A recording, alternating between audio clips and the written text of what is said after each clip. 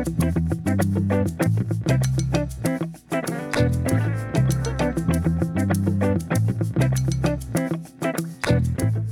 to Lives, a show exploring our experiences in the world and how we might live well.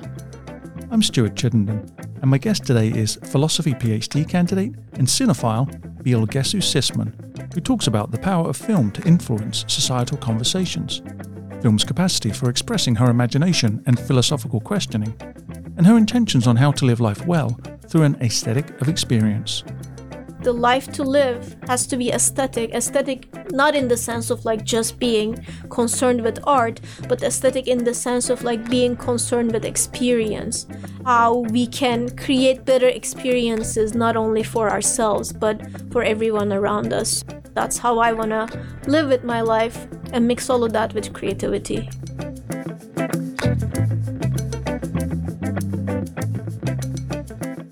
Originally from Istanbul, Turkey, Bilgesu Sisman is a writer, researcher, and film programmer with a background in the humanities.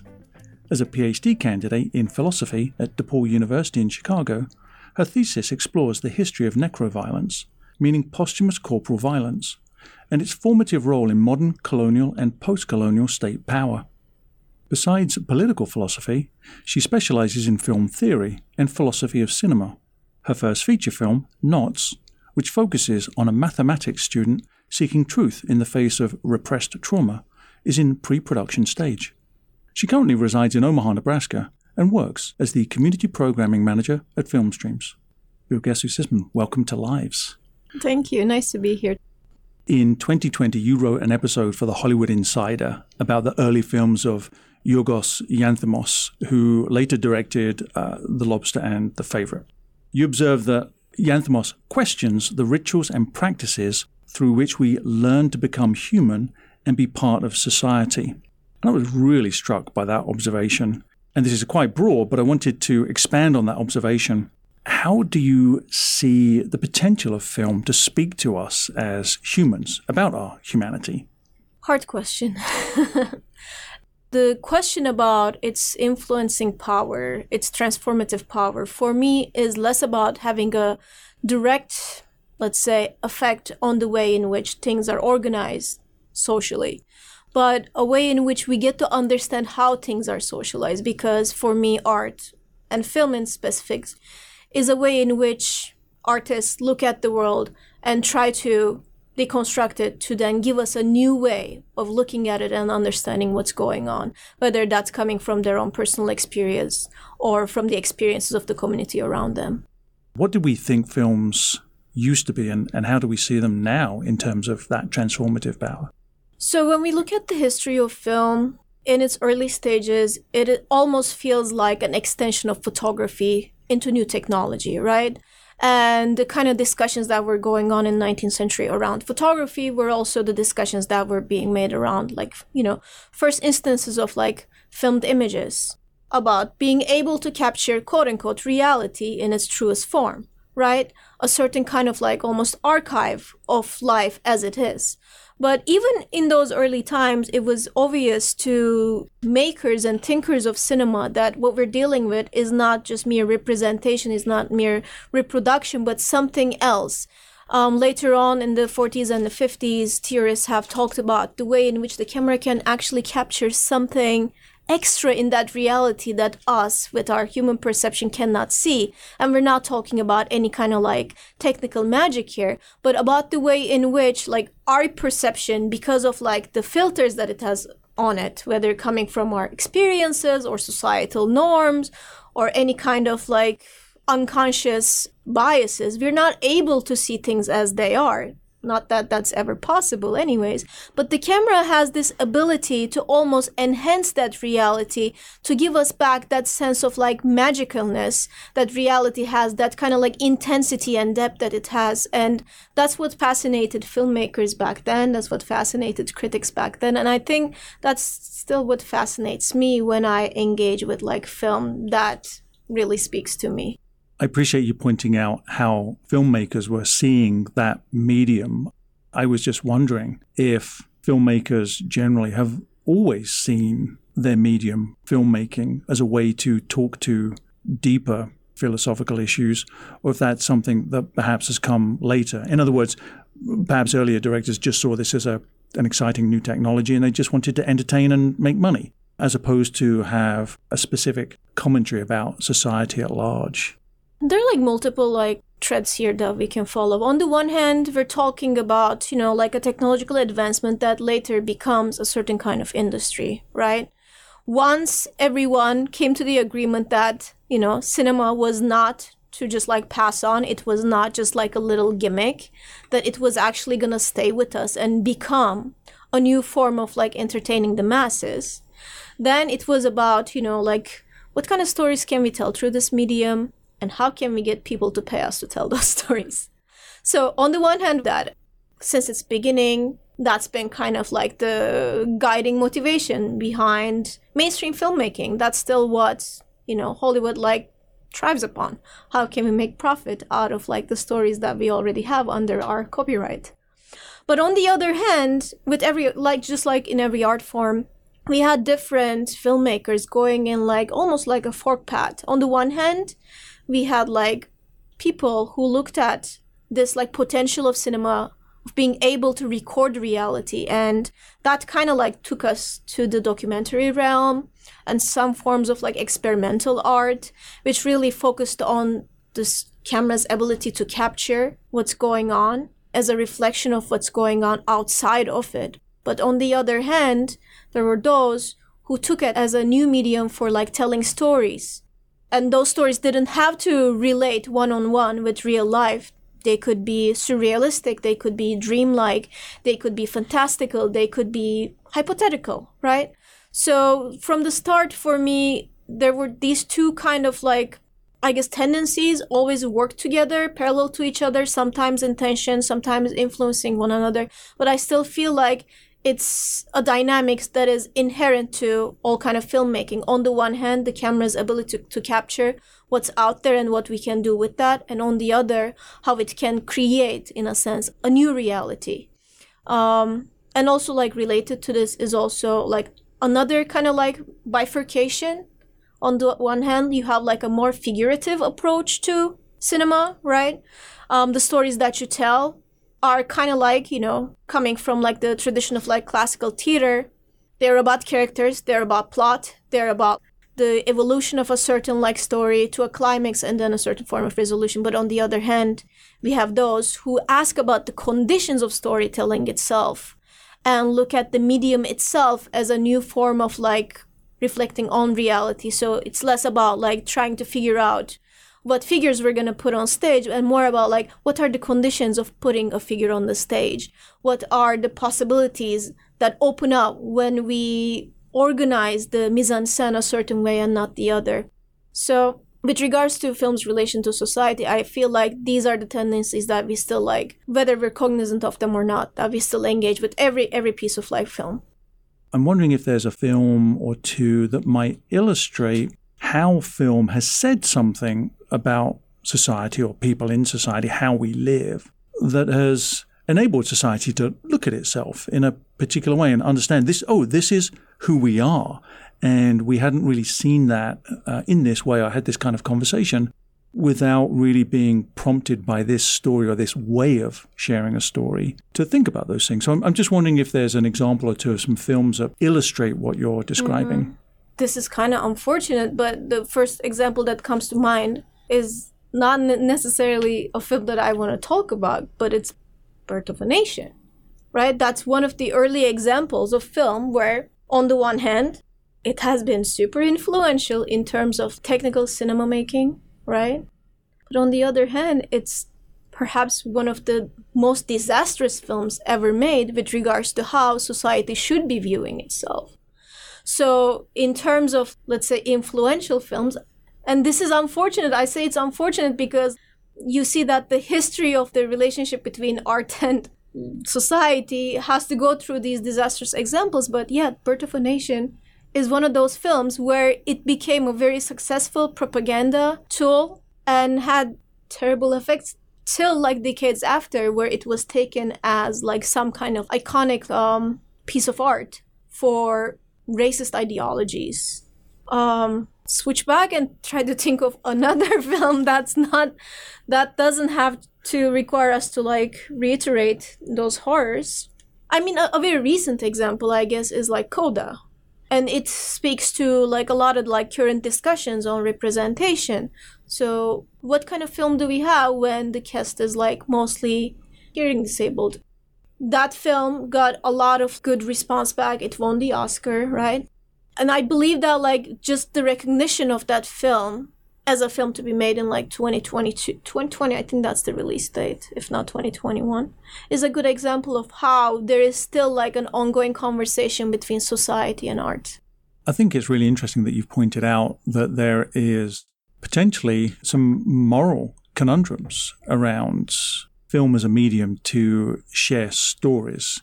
So those two examples perhaps shine a light on the power of the moving image and the stories they tell to be propaganda or manipulative, and also the use of the same medium and the same content in telling stories to share something that is, I would hope, seen as morally more uplifting and shares a vision of how we could be. How do we guard against, as it were, the ill use of the medium as opposed to the good use of the medium, or do we? I think the tools for that has to come like externally. I don't think they are internal to filmmaking. Godard has like a very known phrase like film is truth 24 frames per second. But then Michael Haneke, who's an Austrian director, kind of like reverses that phrase, saying it's 24 lies per second in the service of truth. So the question of like illusion, let's say, or the question of like falsity that is like embedded within the medium is not going to leave us. There is not going to be one perfect form of filmmaking that's finally going to like shred away like that like veil of illusion in front of our eyes. But I guess we are responsible as viewers to equip ourselves with the tools in which we are able to like read an image and see what's going on. And this can like, tie into discussions of media literacy in general, which is a very important like tool to be accessed, I think, especially with the way that like images can be manipulated now. It's not even like about like what we can perceive or cannot perceive, but just being able to contextualize what we're seeing and then being able to make a judgment on that. Unfortunately, the medium itself will never be able to give us that. The role that you currently have at the moment with Film Streams as a community programming manager, part of what you're doing is also around education, and it's about engaging the public in film as a medium to share stories and have conversations about what it means to be a human, what it means to be in community. Would you talk a little bit more about what your role is and how you're trying to engage community through film with itself? So the gist of what I'm doing in the shortest possible form is I put together events around film in collaboration with other organizations in our community. But when you put it like that, it's very ambiguous as to what I actually do, and it could be anything.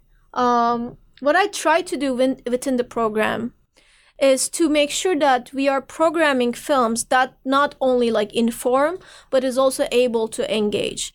The kind of problem that we had, or like a lot of people have, when it comes to connecting film exhibition with community engagement is that usually people want to watch something informative and then let that just like speak for itself, right? Let's show a documentary on a certain subject and we'll add on to it with like certain like comments, and that should be it. But I feel like it could be more powerful if we're able to bring in stories instead of just like, information that will actually like make the audience think, go back to their own experience and come back with something more than what they are watching. I think that's why, even though I really, really love like documentary filmmaking, I also feel like for community engagement, it doesn't only have to be documentary filmmaking, that fiction film has that ability to connect to people in certain cases like more strongly than like a documentary can, because people are able to go into that like identification structure that fiction film has, because it tells a story rather than just like relaying information. Ultimately, I try to find the films that will speak to people who watch it and that will make them want to talk more about what's going on rather than just like taking information passively. For you, what is our obligation as viewers in terms of approaching film? And how can we become better people, better humans by engaging with film? I'll start with recognizing the fact that the way that our society is organized actually makes it really hard for us to be those engaged viewers. Because for most people, it's about like selling the time of their day, the majority of the time that they have within a day for sustenance, and then getting home and just not wanting to do anything else because they're exhausted. And that's what the entertainment industry usually like relies on. We'll give you something, you don't have to do anything for it, right? Passive consumption. And this is not to like shame anyone, I do it too. It's something that you almost need to like recuperate, right? To be able to like, at least like go to bed with somewhat of like a relaxed mind. So I think, this is just kind of like a caveat. Like, it's hard to be engaged viewers within the system that we are, like living in. But if we do have the, I guess, like the desire and the time and the interest, what we can do is to look at like every piece of media as if it's a teaching tool, and look at the ways in which it is trying to like engage you. Because even like with stuff like, let's say, your average TV show, the way that it is structured is not neutral. It is structured the way it is because it has been, let's say, quote unquote, tested to make sure that like you're going to be watching the next episode. You're going to be, curious about like what comes next, that you're going to like endure through the commercials and like still be there, on and on. So I guess the first thing that we do is to like try to like evaluate what we watch by just looking at that, like how is it trying to like make me sit here, and what am I actually giving them by sitting here? What are they like taking from me?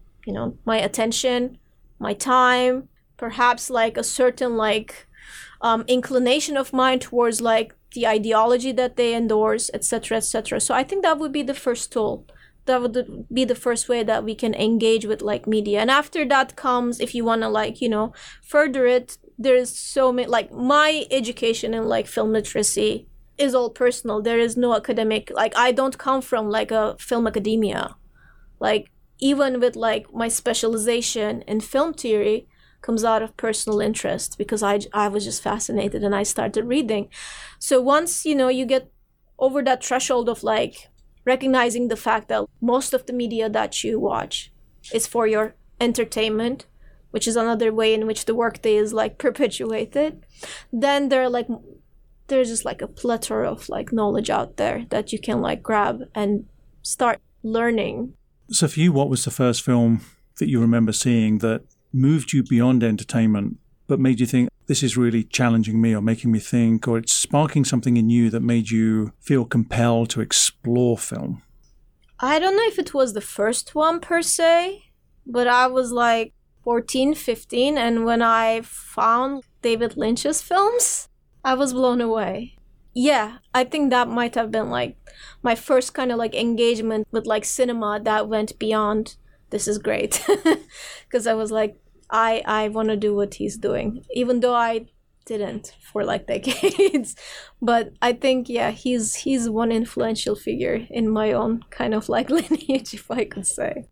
On your website, you have a word cloud that captures in a visual way some of the key expressions that are appearing in the articles that you write on that website. And there are words that you would expect to see highlighted, such as film, world cinema. But at the second layer down, one of the words that popped out to me that seemed quite highlighted was the word horror. Is that, in hindsight, a surprise to you, or do you have a particular interest in cinema and horror as a subject? It was a surprise to me even before the word cut. It was a surprise to me when I finally like sat down to like start writing stuff, that's what was coming out. And I never been like a quote unquote horror fan. I was actually too scared for a very long time to watch horror films because they affect me very like viscerally. The surprise came from the fact that like the way that I was, I guess, digesting and expressing my feelings and my experiences was through this genre of horror, even though it wasn't necessarily what I was engaging with as an audience member. I thought I would be writing, indie dramas, but that's not what's going on. And it did make me reflect on why, right? And I guess it goes back to my interest in psychoanalysis and stuff like trauma and the way that memory works and the way that we usually engage with things beyond our perception, whether we like it or not. So horror and mystery came to be the genres that I work with in my own work, but it was surprising, and I still don't know why. You clearly think about film in a very conceptual, intelligent, deep way. But I love that you use the word visceral, how horror films affect you viscerally. And I'm just thinking about that juxtaposition between thinking about film with your head, but feeling a film sort of really deeply in the gut, which seems to be how film affects you. And maybe the curiosity about why those two things seem to be linked maybe is pulling at you in some way. It just might be. Because I know that when I became a cinephile, if I may say so, I don't want to sound pretentious, but when I really realized that this thing is going to be the thing that saves me, it really felt like that was when I was in my teens and, going through, if it's not too personal to share, going through my first major depression. It really felt like I couldn't do anything. I couldn't do any coursework. I couldn't socialize. I couldn't do anything. I couldn't read. But I was able to watch films. And that's the period where I watched films most intensely, I think. It felt like if anything was gonna get me out, maybe it was gonna be film, because at least I still felt alive when I was watching them. And for anyone who's familiar with depression, that's the feeling you lack. You don't feel alive, you feel empty. And with film, at least I felt like I was able to live somewhere beyond the screen, if that makes sense. You were born in Turkey, Istanbul specifically. Yes. Would you share just a little bit about your childhood? What was that like and what stands out? There's not a lot to talk about in terms of major events. I'm the older of two siblings. What stands out from my childhood is love of literature, love of film, love of solitude, actually, which kind of went well with those two other things. And then just trying to get out of this certain impositions that my family had on me with regards to what I should do in life. In Turkey, you kind of have to choose your concentration in high school, whether you're gonna go into STEM or humanities or social sciences. And my parents were more real jobs are in STEM, so you gotta do that. And I was okay, going to the conservatory, even though I had, told them multiple times I'm not happy there. So just doing a lot of stuff that I didn't like doing, I think they all culminated in that depressive episode when I was 16 and I was ready to just quit school and join the circus. And I'm not kidding, it was an actual plan. or go work in the fields or something, which was again influenced by a film that I seen, a little film called All About Lily Shushu. I still very distinctly remember a scene of this teenager character in the rice fields with headphones on, listening to the music of a fictional pop icon in Japan. So I was yeah, that's what I'm gonna do. I'm just gonna go work in rice fields or join the circus, or I don't even know. But I don't know. I guess they were able to arrange things with the school so they didn't kick me out. And my senior year, I was able to prep for the university exams and get a good placement. I don't know. It appears to me, having read some of your work and seen some of your work and heard you talk before, that you're an intensely curious person about the world and about yourself. So I don't know if you look back on your childhood and see constraints that you were constantly pushing against with your imagination. It's a loaded question. I'm not here to complain about my family. I feel like I'm too old to do that, if that makes sense. The mistakes of the past are in the past. You gotta move on. But I guess the particular challenge that I had was that, this is not bragging, but whatever they wanted me to do, I could do it well.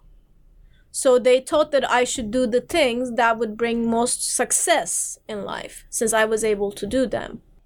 I was the good kid, so maybe I should have resisted more, but the little resistance that I had wasn't really effective. I don't know if it was my imagination. I think I kind of learned to shut that down, unfortunately, very early on. Believe it or not, depression was a way out. And you are absolutely right in recognizing the fact that maybe one of the reasons why film was so influential to me was I was able to see those characters breaking out, the weird ones having time on the screen, and that felt helpful. And just made me finally be able to say, if not through words, but through the way that my body was reacting, this is not for me, please just let me go. And they were able to honor that. And then I went into sociology and philosophy instead of engineering. Why did you choose sociology and philosophy? And you've really focused on philosophy, so why on that subject? It enabled me to ask questions that I wasn't able to ask anywhere else. So I started with sociology. I actually wanted to do psychology first, but it ended up being sociology. And I always been curious about, the way that people work in the most general sense of the term, and how structures and systems come to shape the way that we are, the insignificant lives that we live, and how they are connected to a larger whole. The reason that made me shift towards philosophy is that with sociology we're still dealing with very concrete facts, and there's nothing wrong with that, but philosophy enabled, if I was going to be able to ask any kind of metaphysical questions or existential questions, which I still had, that was only possible in that field. I realized my questions were more theoretical than concrete. Not saying that sociology doesn't have that. There's always an internal investigation of the science within the science itself. But I felt more comfortable in this secluded field of philosophy. And then, weirdly, I ended up writing my dissertation on a topic that is as concrete as it gets and is interdisciplinary. So it's kind of a full circle now, back to engaging with sociology and anthropology and history, even though I'm writing a dissertation in philosophy. We're still wrestling with similar questions. We still don't feel as if we have solid answers to concepts like what is good and what is bad, what is a good life, how should we live, what's the purpose of it all, how do we even know? These still remain pressing questions after 3,000 plus years. So it feels a little daunting to decide not to pursue subjects that have maybe something a little more concrete behind them, like psychology or sociology, and instead embrace something as nebulous and uncertain as philosophy. Does that really appeal to your sense of who you are, wrestling with those questions? And does it make you feel just a little pessimistic that you'll ever get to any kind of answer that is satisfying? The satisfaction is not in finding an ultimate answer, but in realizing that, actually what philosophy does, and this is my final conviction about, I guess, this field, is not finding those truths that are hidden somewhere. I don't believe that there are hidden truths anywhere. But it's about the way in which we can exercise our minds to conceptualize what's out there, to better understand. It's a certain form of creativity for me, philosophy, just like art is. And that's why I didn't feel like the switch between the two was as major as it might have seemed. Because my own questioning about what I was doing in graduate school was connected to the question of what does a philosopher do? What does an intellectual do? What does an academic do? What does a critic do? But a philosopher is someone who creates with concepts, and this I'm borrowing from a French philosopher, Gilles Deleuze. An academic is someone who works in academia. It's almost like tautological to say this, but it is a certain like industry of knowledge production, and it has its own sets of rules and guidelines and expectations, and I didn't want to be one. And I realized that being an academic doesn't equal being an intellectual. And what does an intellectual do? I still don't have the answer to that question. It's a very hard question, and I think it's a very important question, especially like today. Like, what is the role and responsibility of a public intellectual? And then a critic, I guess that was the only thing that I felt like I was comfortable being to a certain extent. Because a critic, if they are doing their job the way that I think they should be doing, is a certain kind of like mentor and decoder of like what's given to them, and is able to like provide the reading of what's given to them. So I've been able to be that a little bit. I wanted to ask you about the film, Knots. What's the film about before we start describing what you're trying to say? So this is the first feature film that I wrote and that I am in the process of getting filmed, hopefully later in 2023.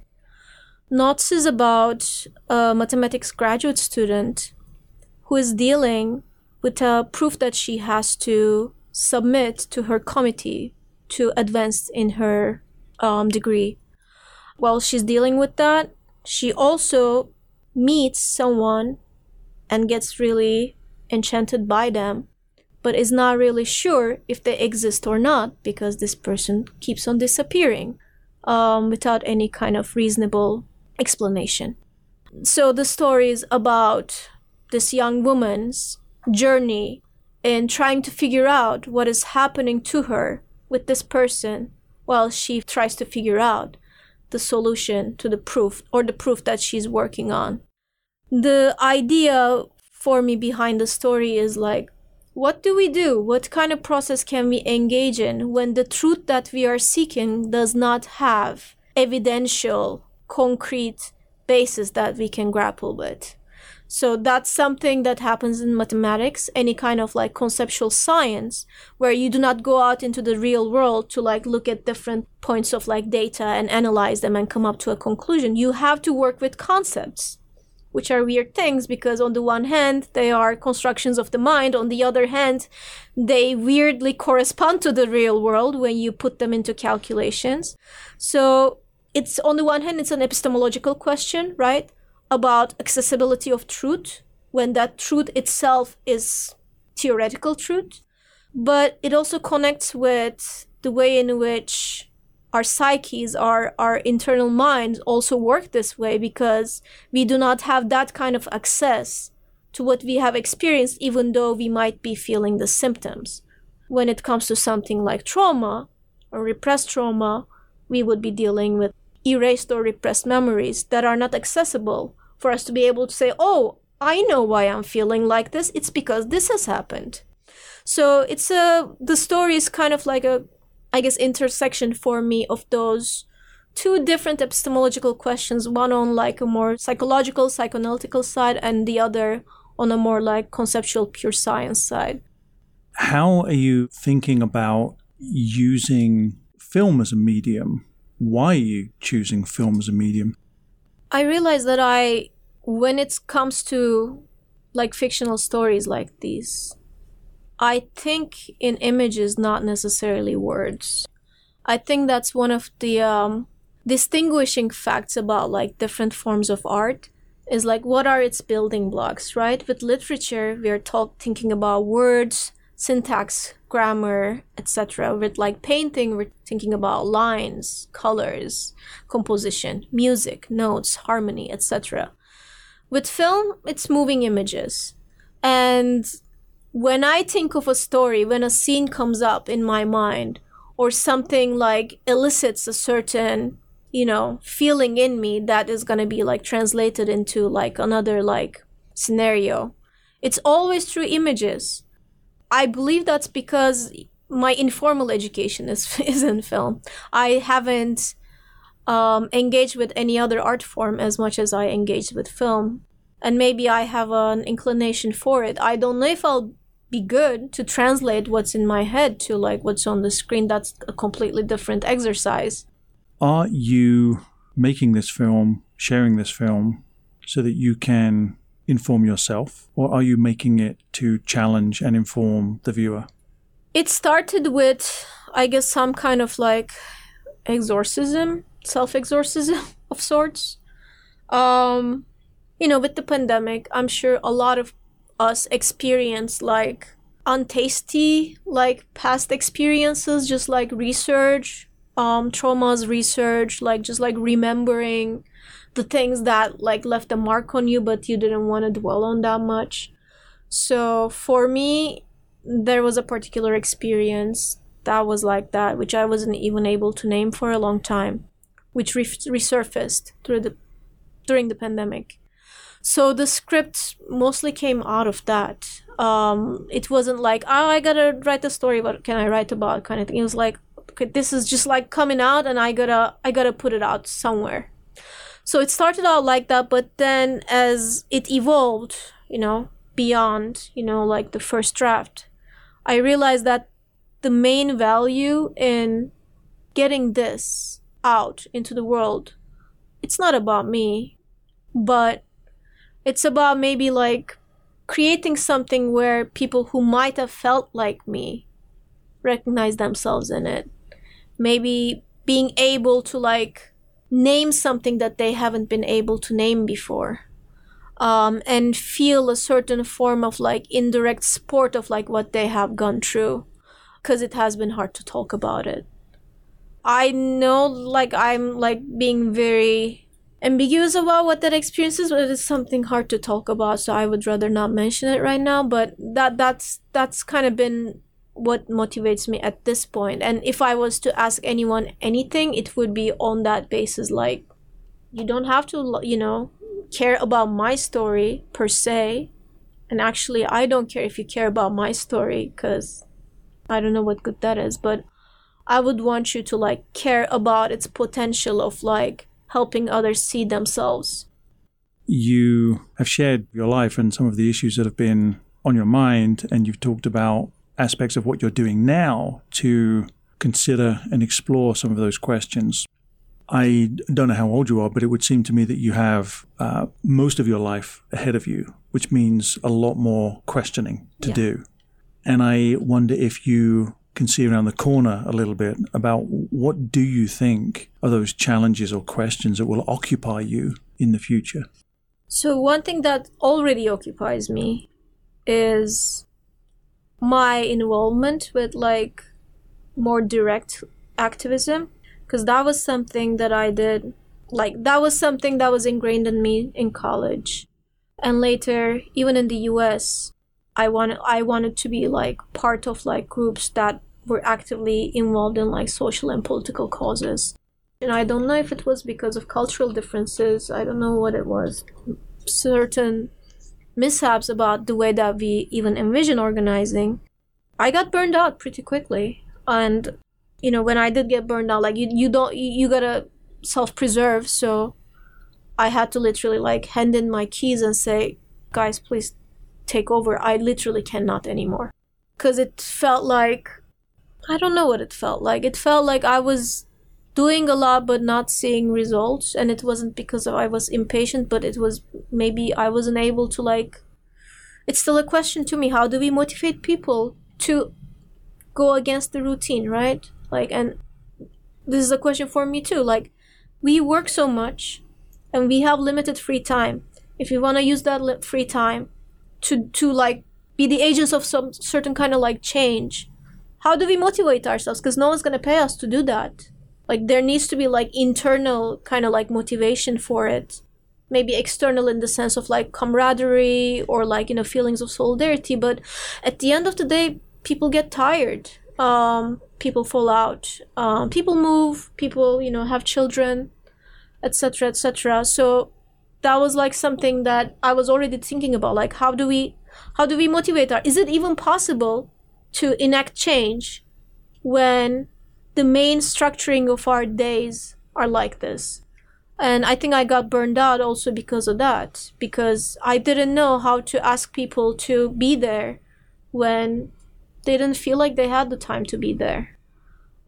So for the future too, it's still something on my mind.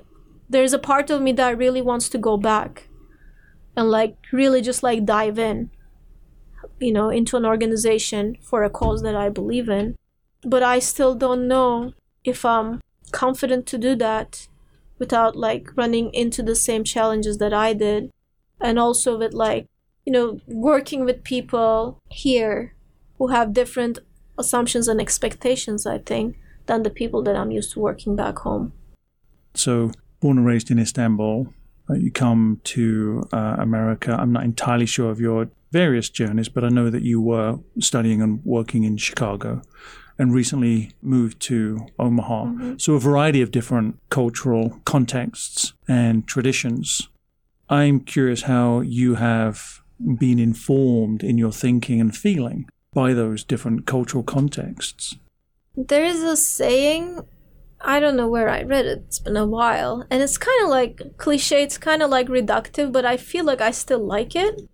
So it goes something like, in the East, there is intimacy without friendship. In the West, there is friendship without intimacy. And what it basically means is that the culture that I'm used to is that you are not scared to share a lot. You're not scared to be vulnerable. You're not scared to like form like really like close bonds with people. But that sometimes feels very, very suppressive because you don't want to do that with everyone that you meet. You don't want to do that with like your taxi driver or like the lady sitting next to you on the bus. But it can happen. So intimacy without friendship, like those like very, very like, deep bonds trying to be like created without like the kind of like social support beneath them. And I recognize this is like reductive, so everyone just be patient. And in the West, friendship without intimacy. And I think that was like the thing that I was like, that got confirmed for me when I traveled in Europe, but also when I moved here.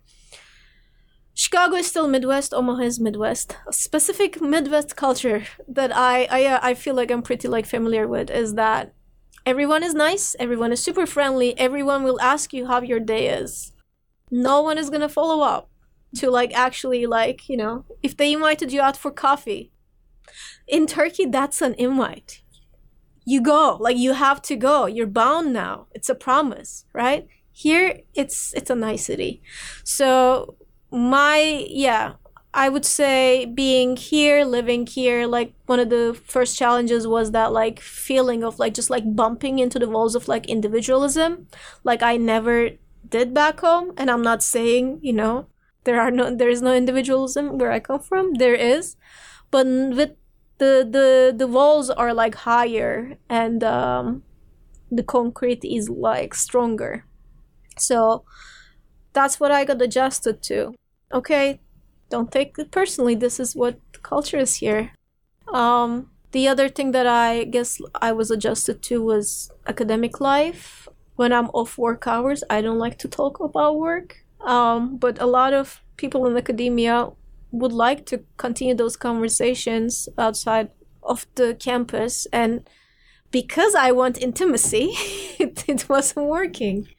And I'm not saying that's a healthy way to bond, but it's just what I was like used to.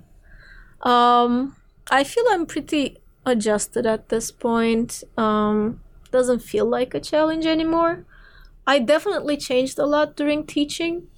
I don't think in a good way, but I learned skills of like being customer facing, because in US higher education is unfortunately a service that's not public most of the time. I have like better public speaking skills thanks to it, I think. But one of the reasons why I kind of like didn't want to like pursue that path was I felt like a part of me was changing and I didn't want it to change even further. There's something on your website where you describe yourself and you talk about being guided by justice and compassion as well as creativity. And I thought that was quite a striking observation. And I wonder what that means to you. Where do those values come from, and what was it that prompted you to maybe assert that more overtly? Okay, so when we talk about ethics and look at like the history of like ethics in philosophy, Nietzsche is a figure that had like major influence on what came to be like the ethics of the 20th century, as he was one of the iconoclasts, basically telling us, yes, there is no meaning to any of this. Basically, follow your best instincts, try to become the best version of who you are, and that involves like constant reinvention. And with that also came like the toppling of any kind of like ethical ideals, right? Going back to like the beginnings of like Western philosophy, ideas like justice or goodness that are universal, that will never go away, that come to like influence us, but things that we can never influence because they're already pure. So my formation obviously goes through this like, absolute questioning of all morals and all ideals, right? So for anyone who has been influenced by Nietzsche, Marx, Freud, which I have been very much, it's kind of like almost funny to talk about something like justice as if it still stays up there over the clouds. But I have never been able to like let go of that ideal, even in my most like, cynical phases. For some reason, I don't need to psychoanalyze myself, but for me, if we're gonna be living a good life, justice, which basically means doing right to others, is always going to be a guiding principle for me. And maybe it's because I always seen like it's all around us. We are living in an unjust world, and that justice is not only an ideal but goes with compassion, in the sense that like just like feeling viscerally when you watch a horror film, like for me has always been like really hard not to be affected by what's around me, by what feels wrong. And compassion was the name that I gave to that feeling. Like at one point in my life, and this is like very recent, as I was leaving academia, I decided, again, I maybe from like a Nietzschean kind of like inclination, that the life to live has to be aesthetic, not in the sense of like just being concerned with art, but aesthetic in the sense of like being concerned with experience and looking at like how experience is like molded, and how we can create better experiences, not only for ourselves, but for everyone around us. So my final conviction about like ethics became this kind of like aesthetic conviction, which is like justice goes with compassion, because feelings and experience go with like ethical ideals. And that's how I want to live with my life, and mix all of that with creativity, if I can. I don't want to suppose that you would ever tell people how they should live. Nonetheless, because we're having a conversation about these issues, what is a good life? How do you think a listener might benefit from thinking about philosophical, aesthetic, or other approaches to living a good life, if we can take some steps towards understanding what that is? Such a hard question. For me, like maybe just like the first thing that comes to mind is stop before you justify the pain of others. I think like the way in which like we are able to like go through life semi-sanely, even though there's so much pain around us, is that we learn to justify it, we learn to excuse it. Sometimes we have to, we do it for ourselves, so why not do it for others, right?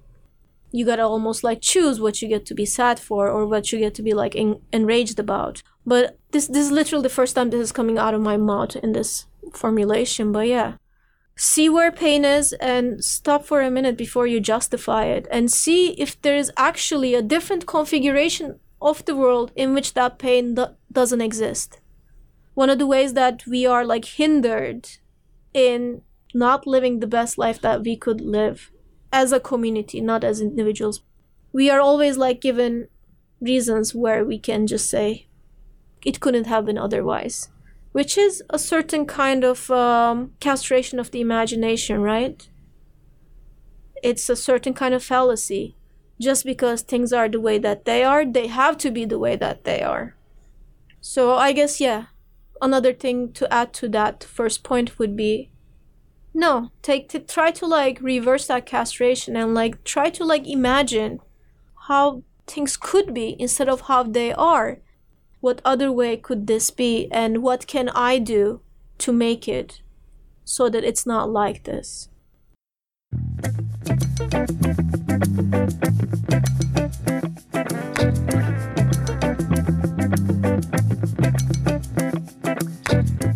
My guest today has been Bilgesu Sisman, philosopher, cinephile, filmmaker, and community programming manager at Filmstreams. Thank you so much for being on the show. I've really enjoyed our conversation. Thank you, Stuart, for having me. I really enjoyed it too. You are not going to have the answer to the meaning of everything then? Oh, I wasn't counting on it still. We maybe should have warned listeners at the top that that was not going to be the case.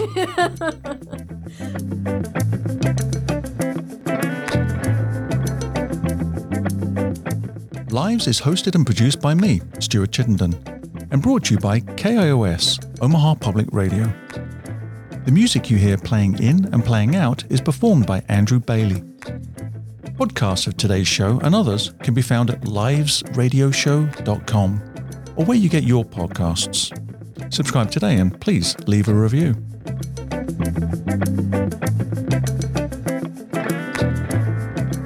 Join me next week as we delve further into the practical and profound possibilities of living well. Thanks for listening.